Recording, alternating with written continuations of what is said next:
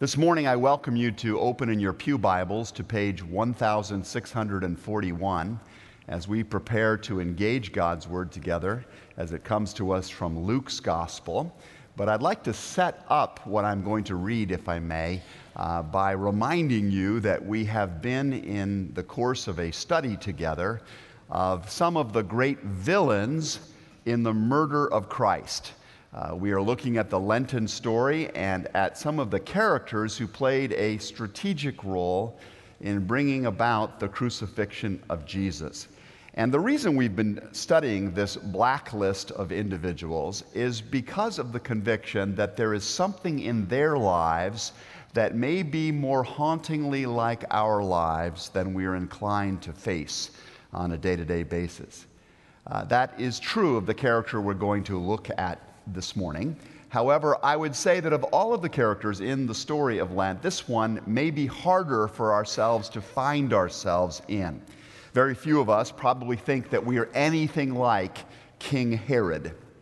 We recall, I think, Herod as the character in the Christmas story who is so insecurely regarded the coming of the birth of the potential Messiah that he ordered the genocide of all of the children under a certain age, hoping to wipe out this seed that could threaten his throne. And we think about that kind of Herod and we think, well, we're nothing like that kind of a genocidal maniac. Well, the good news is we're not talking about that Herod today.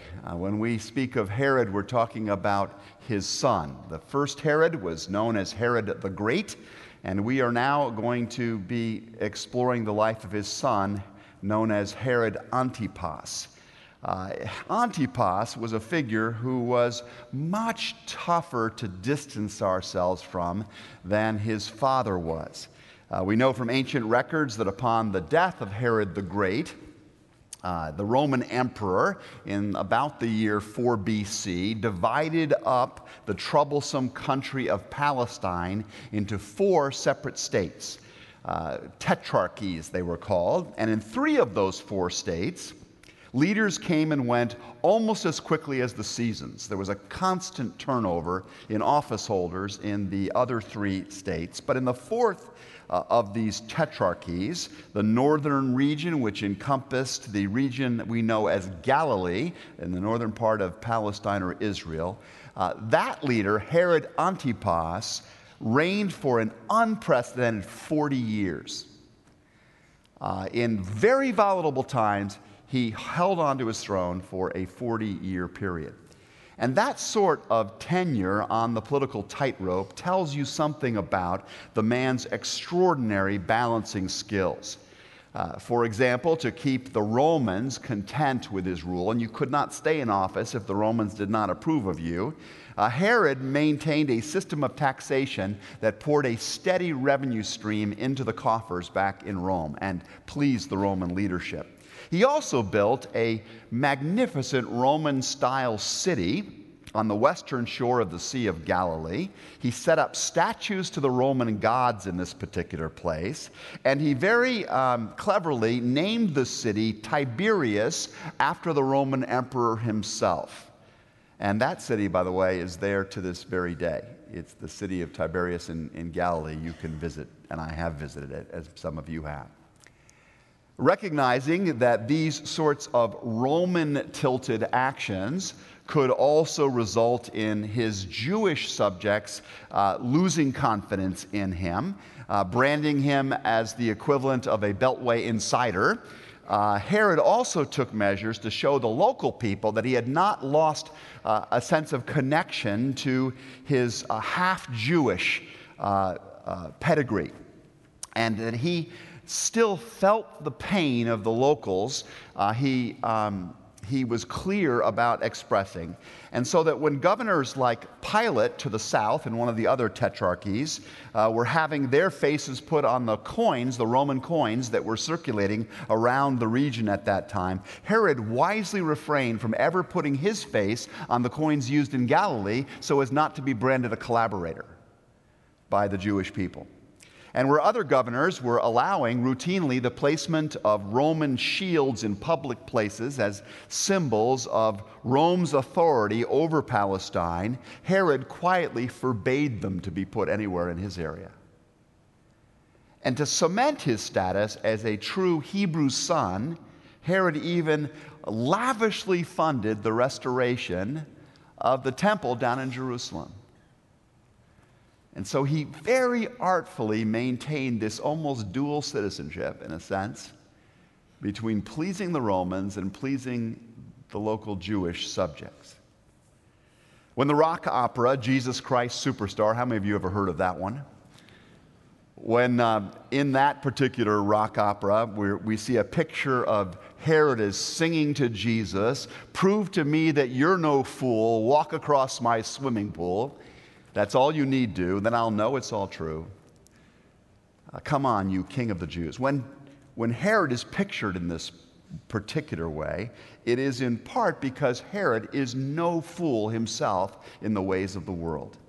He might well have gone down in history as one of the greatest statesmen of all time, certainly of ancient times, somebody that you and I would almost have to admire for his particular savvy, but for the fact of this particular encounter that he had with the person of Jesus, with this child his father had tried to destroy, who is now grown up to be a man. And it is that particular encounter that is the object of our study today, and I want to invite you to listen now to the Word of God as it comes from Luke chapter 23 at verse 1. Then the whole assembly rose and led Jesus off to Pilate. And they began to accuse him, saying, "We have found this man subverting our nation. He opposes payment of taxes to Caesar and claims to be Christ, a king." So Pilate asked Jesus, "Are you the king of the Jews?" "Yes, it is as you say," Jesus replied. Then Pilate announced to the chief priests and the crowd, "I find no basis of a charge against this man." But they insisted, "He stirs up the people all over Judea by his teaching. He started in Galilee and has come all the way here." On hearing this, and Pilate, of course, is a politician as well, and he suddenly hears that Jesus actually belongs to a different jurisdiction, Galilee, the Herod's tetrarchy, and sees an opportunity to shove this problem off on Herod. And when he learned that Jesus was under Herod's jurisdiction, the text says, he sent him to Herod, who was also in Jerusalem at that time, there for the Passover celebration. When Herod saw Jesus, he was greatly pleased, because for a long time he had been wanting to see him. From what he had heard about him, he hoped to see him perform some miracle, some sign, the scriptures say. So he plied him with many questions, but Jesus gave no answer. The chief priests and the teachers of the law were standing there, vehemently accusing him. Then Herod and his soldiers ridiculed and mocked him. Dressing him in an elegant robe, they sent him back to Pilate. And that day, Herod and Pilate became friends. Before this, they had been enemies.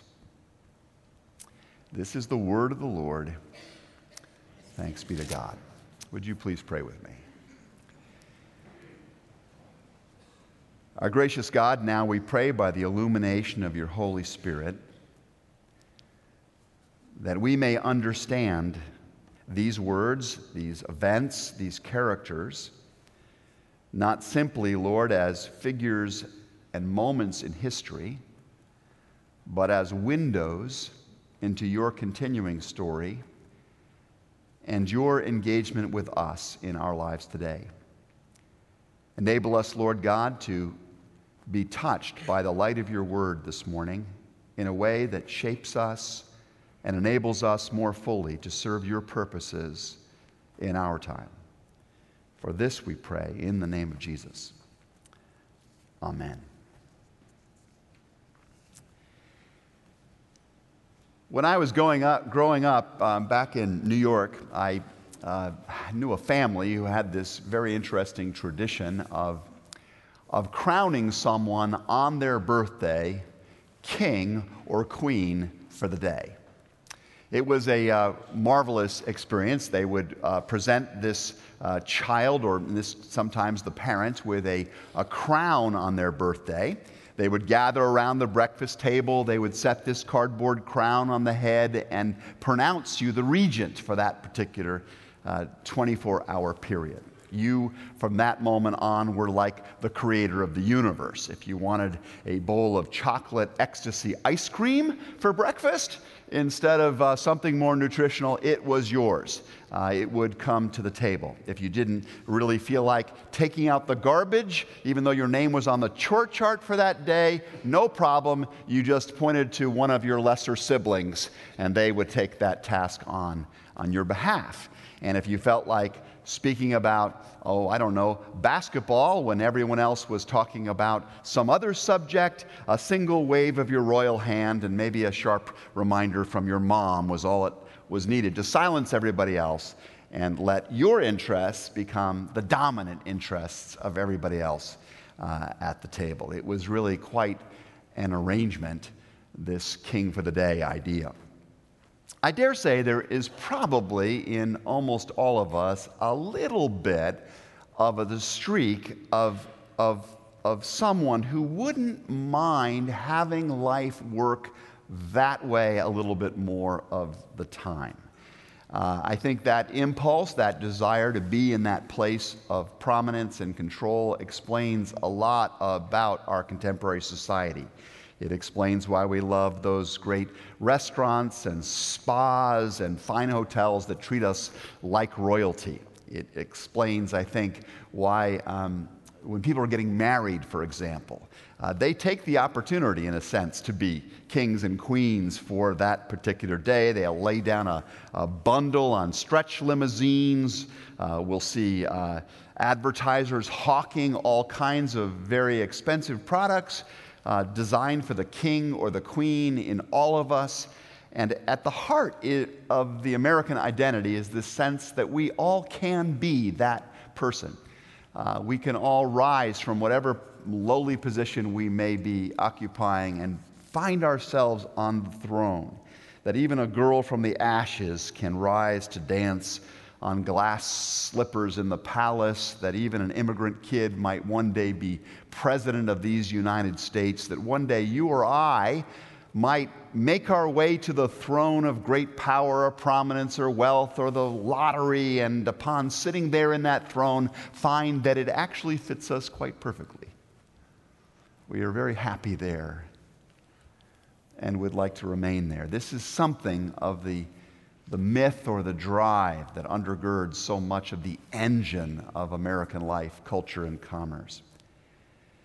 The problem, of course, is that this desire, which is in some sense harmless in one way because it's a fantasy on one level, and also the fuel for striving, which is not all that bad. But the one problem is that this desire to occupy the throne, or the conviction that one does already occupy that throne, can get out of control sometimes.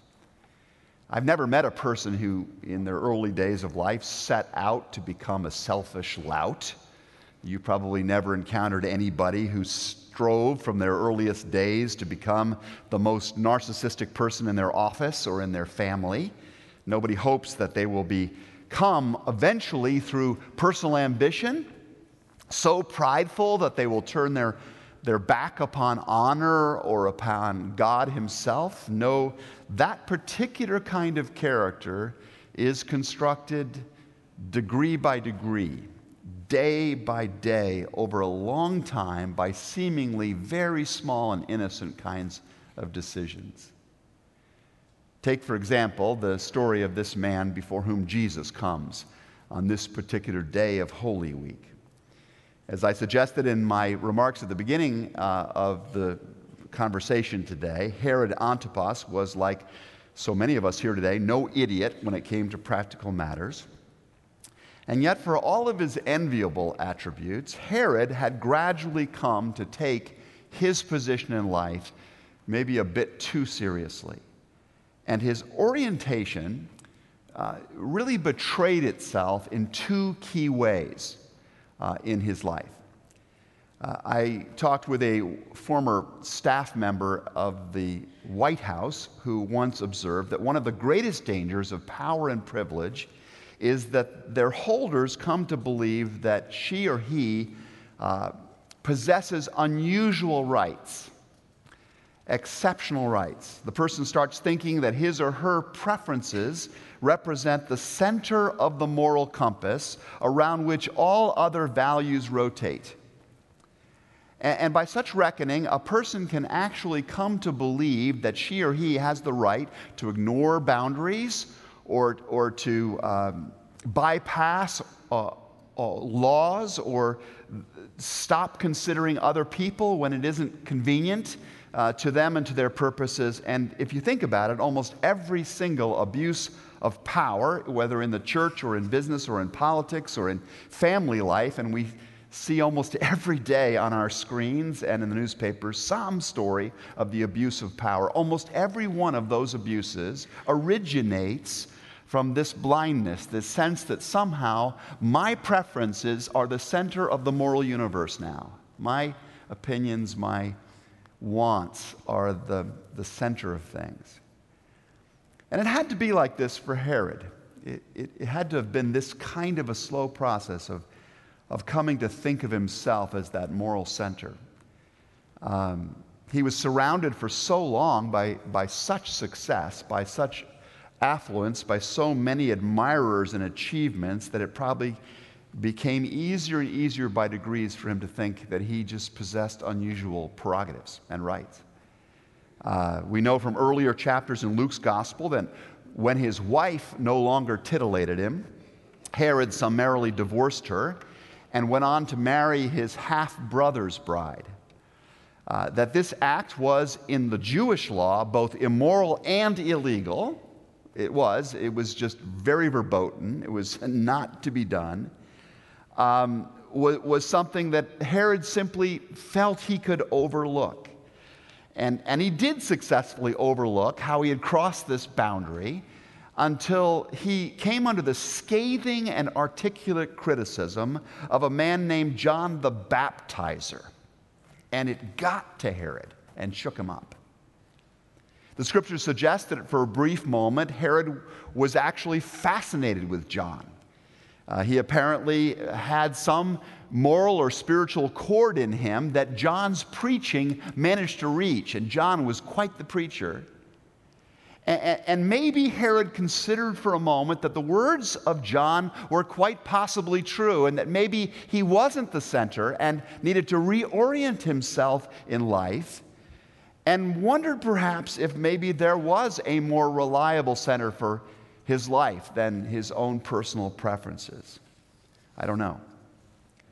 What I do know, however, is that now and then that sort of thought occurs to me. Every now and then I find myself waking up to something about me that has occupied the center for too long. And I find myself humbled and challenged and convicted to reorient my life. Maybe you've had that experience yourself. The Word of God comes to you through the Scriptures, through some experience of worship, through the challenge of a friend, a spouse, maybe a painful crisis, and in a flash of insight, you realize that the way you have been going is not the way you should be going, that your feelings, your preferences maybe weren't such reliable starting points for decision-making after all, and you begin to reorient your life to a greater authority. That is what repentance is about. Or maybe you find yourself realizing that the quest that we're always being pushed on by our world to seek after more money, better sex, wider power, maybe this isn't really the true north that society says it is. And so you begin over time to turn your lifestyle more and more towards service, towards committed relationships. And you find that this leads you into a deeper and better kind of life. Or maybe you suddenly realize that as good as it has felt in the past to chew over that grudge, to coddle that resentment that you feel towards somebody else, it isn't as helpful a way of being as it seemed at the start. And so you start to turn yourself and reorient yourself by a different kind of compass, and calm confrontation and conversation with the wrongdoer or the person that's hurt you. Maybe even forgiveness becomes now a new possibility in your life. I guess what I'm trying to say is that now and then, each of us probably comes to some place in our life where we perceive God as offering us suddenly a better moral center for our decision-making than the point that we'd occupied ourselves. And if we can manage to allow our lives to take that new direction from that better center, that more objective center, and no longer our subjective own center, then there's a great chance that we will find our way home, that our relationships will improve, that our character will change for the good, that our lives will have a better influence than they would otherwise. But there's always the risk that we will continue to do what Herod Antipas does in the story from the Scriptures. We can decide that these sudden insights we have are just normal aberrations in a personal compass that is working just fine. And the Scriptures say that this is pretty much what happened with Herod. For just a moment, he opens himself up to the possibility that what John the Baptizer knows might be the true center, might be the genuine north of life. And he's fascinated by John, and he considers the possibility of altering his life based on what John is saying. But when John's challenge to his way of life becomes too publicly embarrassing for him to tolerate it any longer, Herod has John thrown into prison. And then when his stepdaughter has her chance to be queen for the day, you may remember she does this beautiful dance in front of him, and he gives her the queen for the day crown, says, anything you want will be done for you. She brings down an unexpected death sentence upon that lone voice of true direction, upon the voice of John, the voice of God in Herod's life. And the baptizer's head is served up on a platter to please the royal taste. And Herod goes deeper and deeper into his place on the throne. I said earlier that there really are two key areas in which the royal impulse can betray a person. The desire to be the king, or the belief that you already are, will be evidenced firstly by the fact that you'll tend to think of your own feelings or your own preferences as the ultimate center around which other values rotate. And in fact, even if you don't do this consciously, even if you would never actually say that out loud, you would never fess up to that reality, we do this nonetheless. We live out of that orientation, sometimes quite hypocritically. I know I do. I'm sometimes embarrassed by it. My kids point it out. My wife points it out. But the second deception follows from the first. We may come to believe that it's actually God's function to circle around us too. And that's the more insidious part of this, I think. By the time that Jesus is ushered into Herod's Jerusalem home in the passage we're looking at today, Herod is well on his way from just thinking of himself as the center to thinking of God as actually orbiting him now too. And I say that because unlike the accounts of Christ's appearance before the Pharisees and the priests, and we've looked at those already, and in spite of the fact that Jesus has done much of his most pointed teaching about the new kingdom that God is bringing right in Herod's own backyard, Galilee, there is nothing in the text that suggests that Herod has even the slightest uneasiness about meeting Jesus. Jesus is, by all accounts, amongst the popular crowd at that point, he is the very Messiah that Herod's dad had to eradicate at any cost. He's been preaching the gospel of a new kind of kingdom and of God as the ultimate king that should have been profoundly threatening to Herod's sense of authority and hegemony and centrality. But there is nothing to suggest that he is all nervous as Jesus is being ushered in to his presence. I guess when you've been with the company for nearly 40 years, you're the head of that company, you've hobnobbed with the likes of Caesar and have successfully dispensed with detractors like John the Baptizer, why worry? Why be threatened?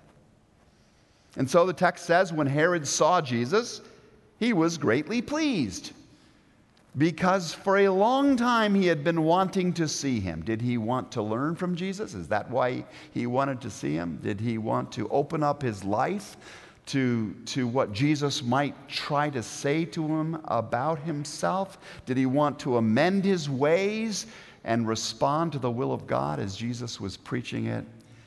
No, the Bible says that Herod, and I quote, hoped to see him perform a sign of some sort.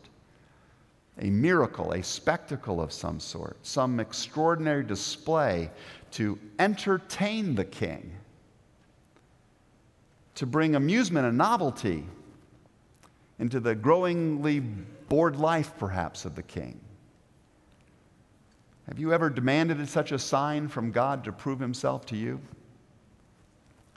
Have you ever thrown up one of those prove it to me prayers to God, where you say, in effect, God, I'll believe in you if you show me a miracle. I'll follow you more intently and intensely if you do something to get me out of this difficult pinch that I'm in.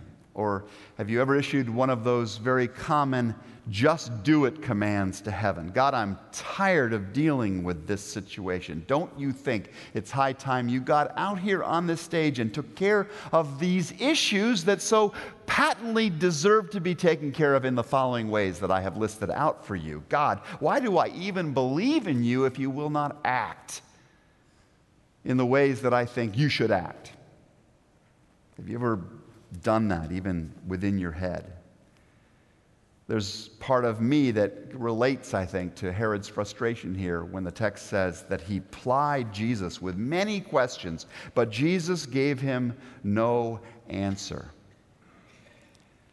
And I can imagine the shock that was there in the throne room of Herod as Jesus stands there and Herod's hitting him with the questions and Jesus is saying nothing.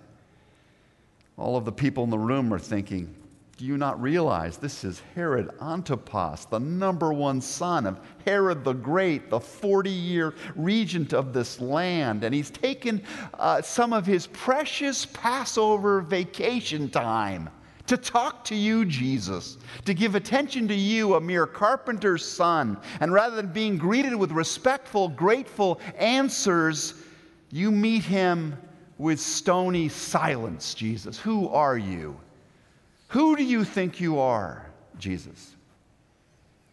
And every stunned listener there would have to know that there could only be two possible explanations for the scenario that was unfolding as Herod's voice grows louder and louder and more insistent and then very enraged. Either Jesus had a violent death wish, or else Herod, the man who would be king, was standing in the presence of the one who was king. I wonder how many even perceived that second possibility. In truth, I think the very silence of Jesus before Herod stands as a screaming challenge to the colossal arrogance by which this king for a day presumed he was the center of the world. It was bad enough, I think, that Herod saw his feelings and his preferences as the appropriate center of moral value. I can marry who I want. I can kill who I choose. It was bad enough that he was like this. But when Herod began to treat God himself as if he existed for the king's pleasure and not the king for the pleasure of God, then there was nothing really that Jesus could say. Friends, if God sometimes seems silent when we speak, consider the possibility that he finds it difficult to talk when we're occupying his chair. It's not that he cannot talk then. It's only that God has discovered by experience that until a person voluntarily gets up and gets out of that throne, that person is much less likely to truly listen to what God actually has to say. Sometimes only God's very silence makes us rethink our relative positions. Maybe that's why the people who claim to hear most often from God are not the ones who desire to be king, but those who are humbly thankful that somebody else, even more qualified, has taken that job. These are the people whose prayers are not so much of the God, be with me, but God, how can I join you where you are? How can I cooperate with what you're doing, with what you are saying? God, help me to be with you today. The sorts of people that God has historically spoken to most clearly and used most powerfully, people like Job and Mary and Peter, are people who have been able somehow to view the losses and failures of life not as affronts to their personal thrones, but as reminders that they aren't the center of the universe or even necessary to the universe. So the practical question, I think, for all of us who are growing spiritually is, what kind of person will Christ find as he comes before us in the coming days? When he meets you at home this afternoon, or wherever you are tomorrow as you begin the week, will he find someone who sits very proudly and resolutely on their throne, deciding right and wrong by what feels good to me, what works for me at that time? Or will he instead find someone who is eager to know the way of the King and to follow that, even if that's a hard way to go? When he walks before us in the coming week, will he find someone who is asking to be entertained, angrily wondering why God isn't doing more to sort out life on my terms? Or will he find instead someone who delights in ever having been invited to this amazing life at all, even if it's hard at times?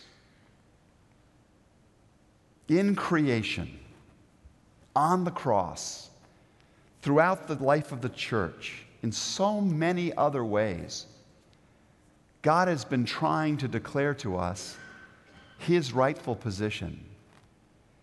He belongs high and lifted up.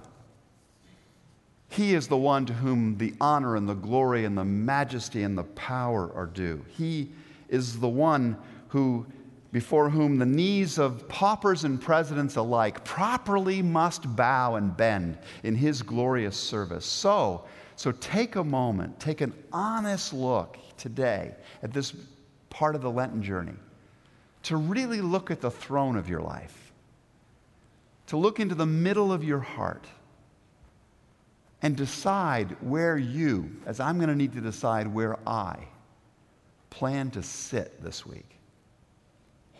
Let's not forget, as Herod did, that if any of us would succeed in even seeming to be king or queen for the day, it is only by the grace of the one who is actually Lord for all time. Please pray with me.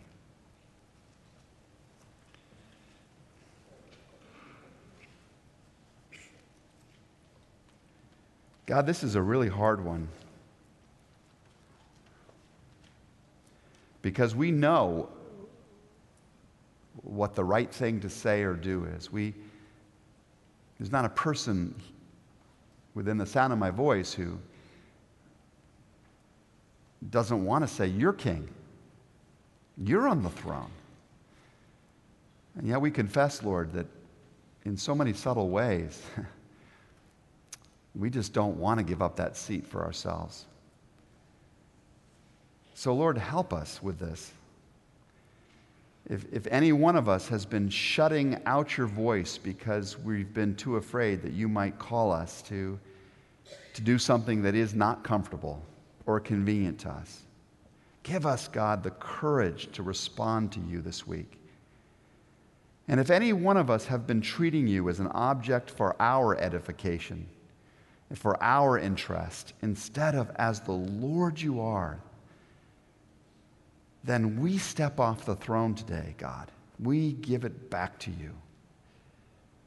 And as we go forth this week, keep us from forgetting that one day the powers that be will be the powers that have been, and thus enable us to make our every thought, our every word and deed bring honor to the one eternal throne and derive its motivation from the one objective center. That is you, and you alone. In the name of Jesus we pray. And all God's people said, amen.